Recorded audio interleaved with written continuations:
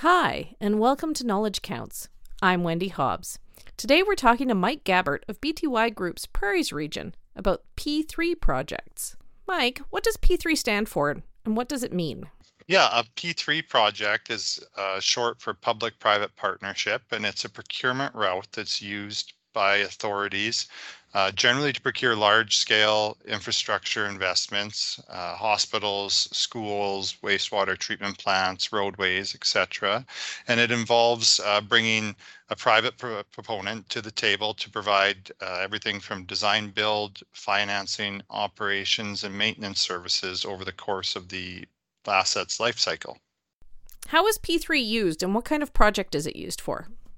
Generally speaking, a P3 project will be utilized when specific expertise is required to design and build a project and operate and maintain it, and the owner or authority is looking to transfer the risk of everything from the design, the build, the financing, the operations and maintenance of that project to another party, and still obtain the asset for use for the people. And so, for example, if you looked at a wastewater treatment plant, which has very specialized expertise that's required, it's very intensive on the design and the operations and the maintenance. To keep employees up to date on that, to maintain the required expertise in a municipality can be quite onerous.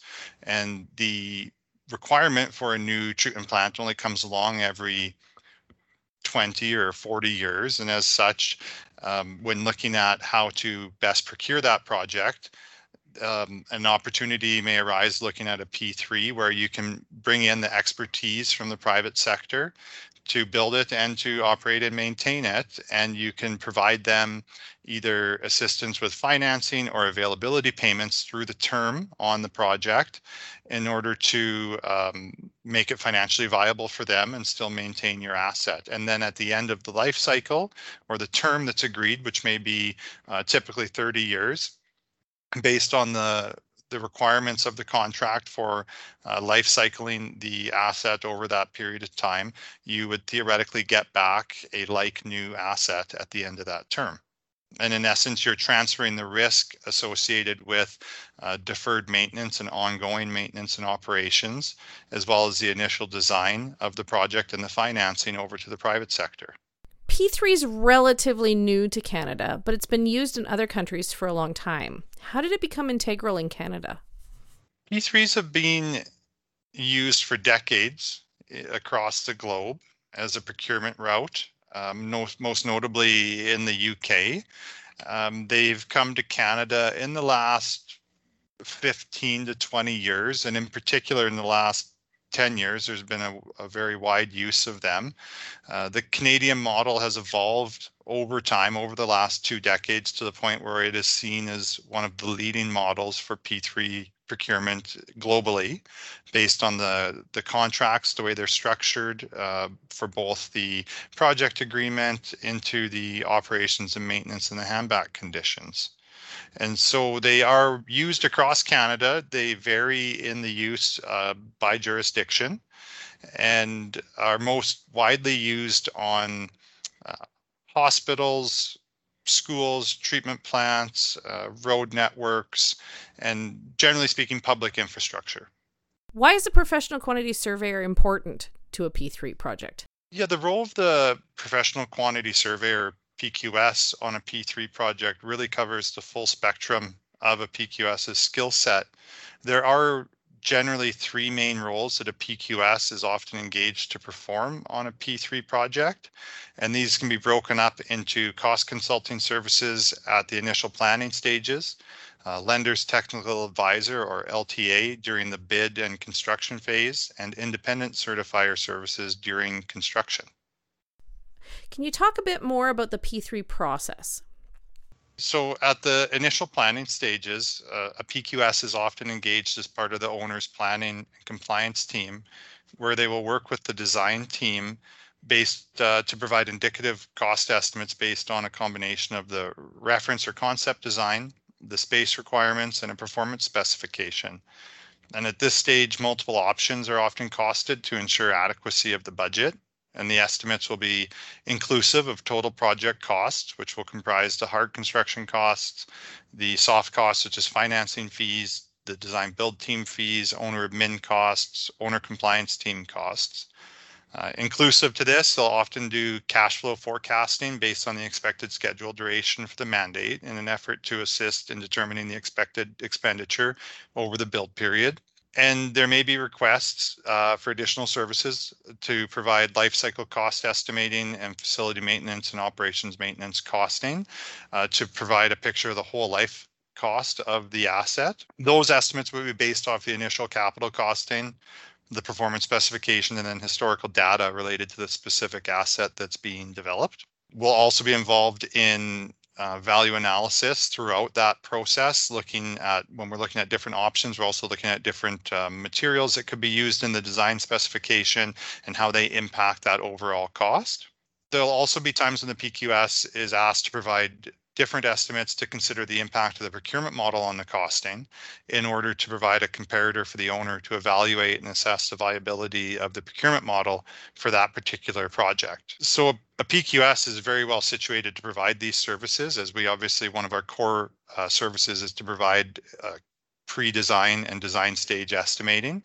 And so utilizing that expertise and the data that a quantity surveyor collects, you're able to, at that very early stage, provide a realistic assessment of the cost for that project, and then work through the multiple options that are available, and then apply your skill set with respect to the life cycle costing and the O&M costing as well.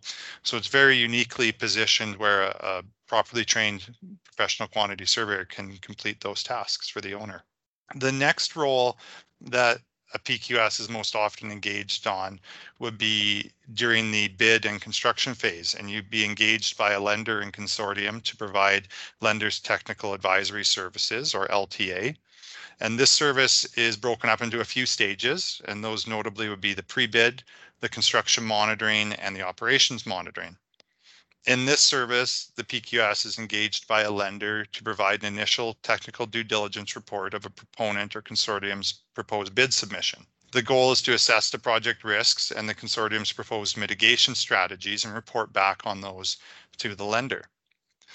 The initial review is quite comprehensive, and it does evolve over the bid period based on the available information as it's developed by the proponent. And to complete this report, the PQS will undertake a review of all the major components, and this will cover the project agreement, the financing agreement, the contractual agreements between the proponent and their design build partner and their operations and maintenance provider.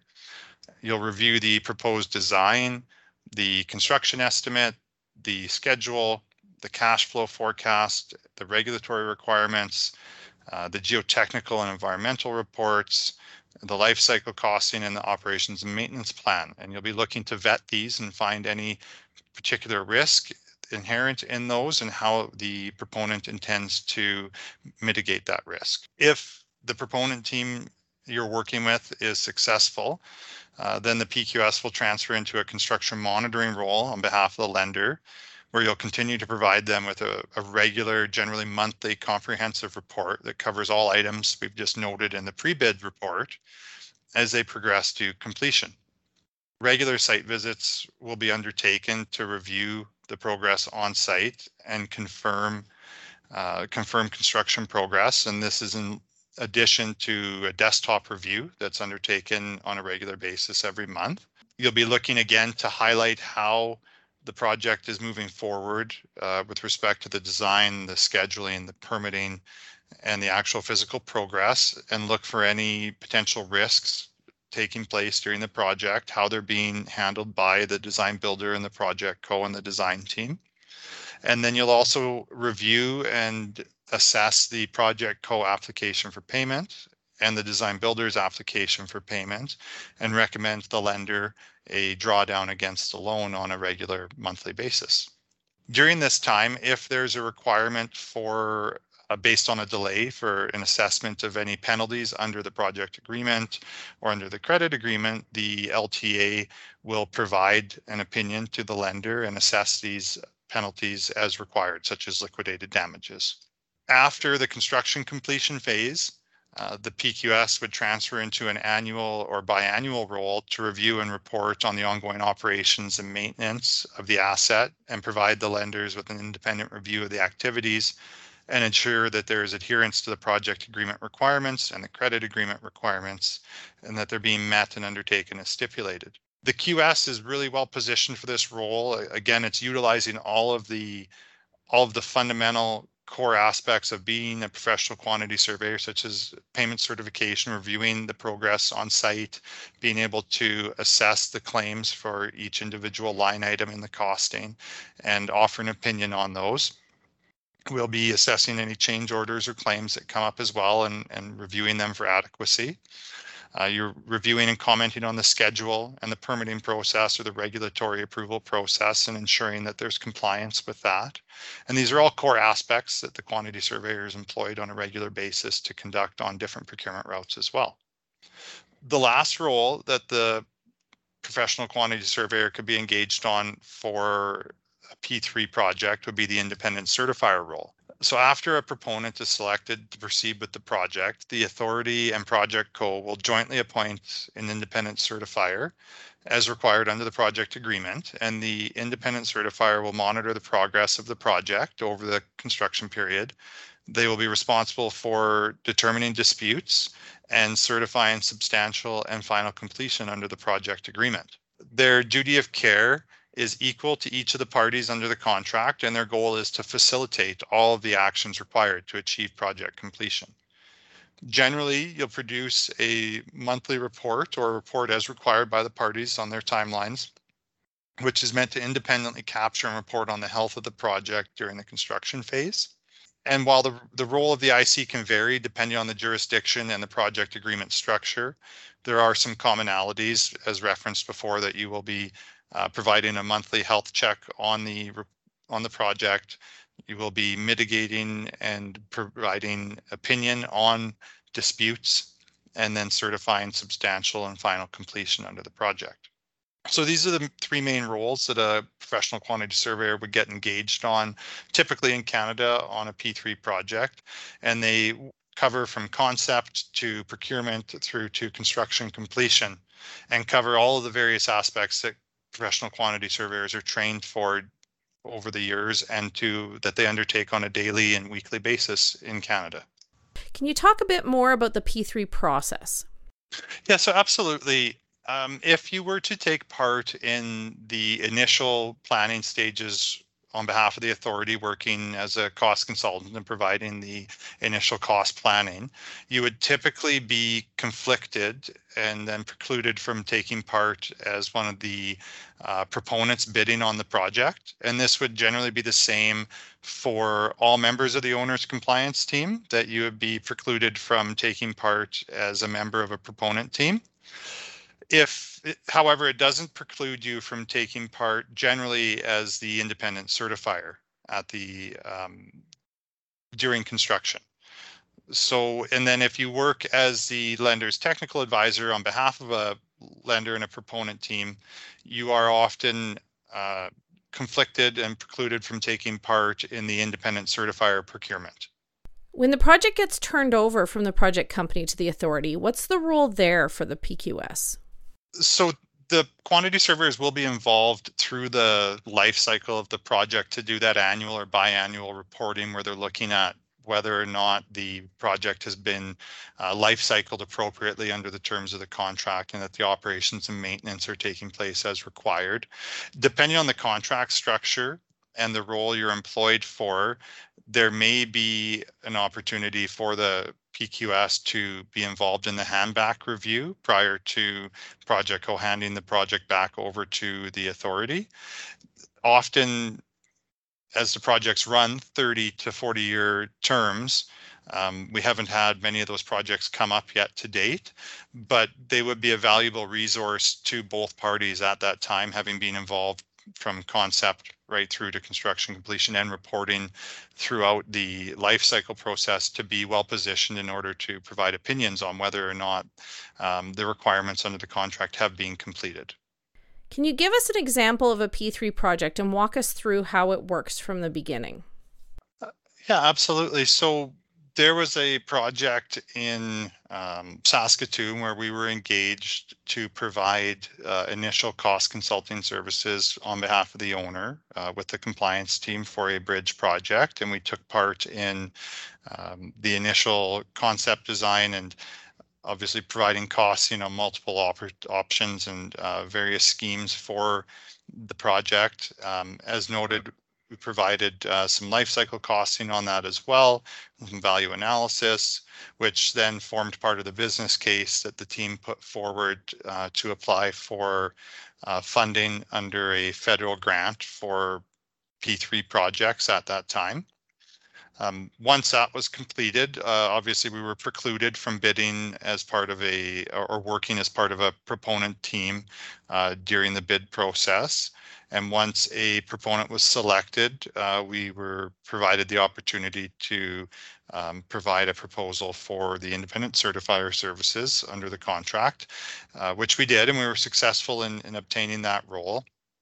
During the course of that role, we provided the independent certifier services as dictated by the contract through construction, monitoring the health of the project, and then focusing on facilitating the process to achieve substantial and final completion under the project, which starts about a year out from project completion and ramps up, going from a monthly meeting to a bi-monthly into weekly into almost daily as you move towards the completion process, and ensuring that all the requirements listed throughout the project agreement for substantial and final completion were documented, known to all parties. Any particular issues were being discussed ahead of time, and that every item was being satisfied, or if it wasn't going to be satisfied immediately, that plan was in place and the parties had agreed to it to complete that item in due course. Once that project reaches completion, then there are some potential additional works that need to be undertaken with respect to any deferred works that took place based on seasonal requirements, which may take place a year to 2 years after the project has reached completion for some of the landscaping and final paving, et cetera, to take place over the years. And then ensuring that the warranty walkdowns have been completed and taking part of that with the owner and proponent group. The project has a 30-year term, and as such, we haven't had to engage to be involved in any potential handback requirements at this point. But it's a good example of where we were involved, almost 2 years prior to the project being tendered. And then obviously once tendered, we're able to provide another proposal to bring our skill set to the table for the proponents and the ownership group and provide another service through to completion of the project. And the skill sets, as we've noted, are quite varying between the different roles and the different stages of the project. So you do have professional quantity surveyors that will specialize in that initial cost planning stage on behalf of the owners. You will have quantity surveyors that specialize specifically in the evaluation of the bids and the construction monitoring and payment certification services through construction on behalf of lenders. And again, you'll have professional quantity surveyors that specialize in the contractual due diligence required to complete the independent certifier role on behalf of the authority and Project Co as well. And so there's really something for everybody there, depending on where your specialty lies as a PQS in Canada. I've done a lot of project monitoring on private projects, and there seems to be a lot of similarities between project monitoring and the technical advisor role on a P3 project. Can you talk about the similarity and differences between those roles? There's definitely some crossover there, as you noted, with the skill set in terms of working on behalf of a lender to vet initially a proposal from a developer and then move into construction phase monitoring, where you're acting as a lender's payment certifier and recommending the drawdowns against the loan. There's definitely similarities in some of the initial items that you're reviewing and continuing to review through construction progress.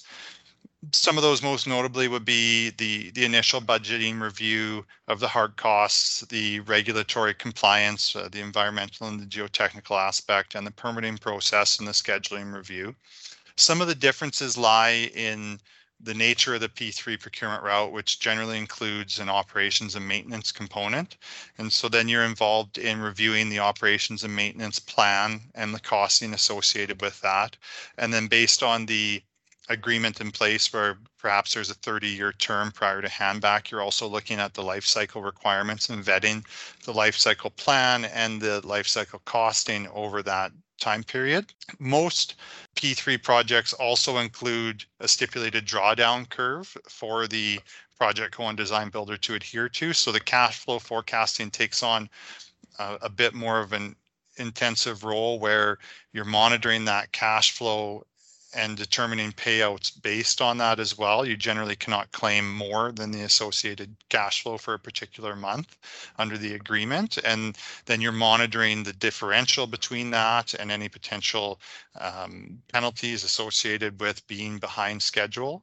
And so there are a few differences that come into play just based on the nature of the procurement route. And that's generally that operations and maintenance and that handback period of being 30 plus years.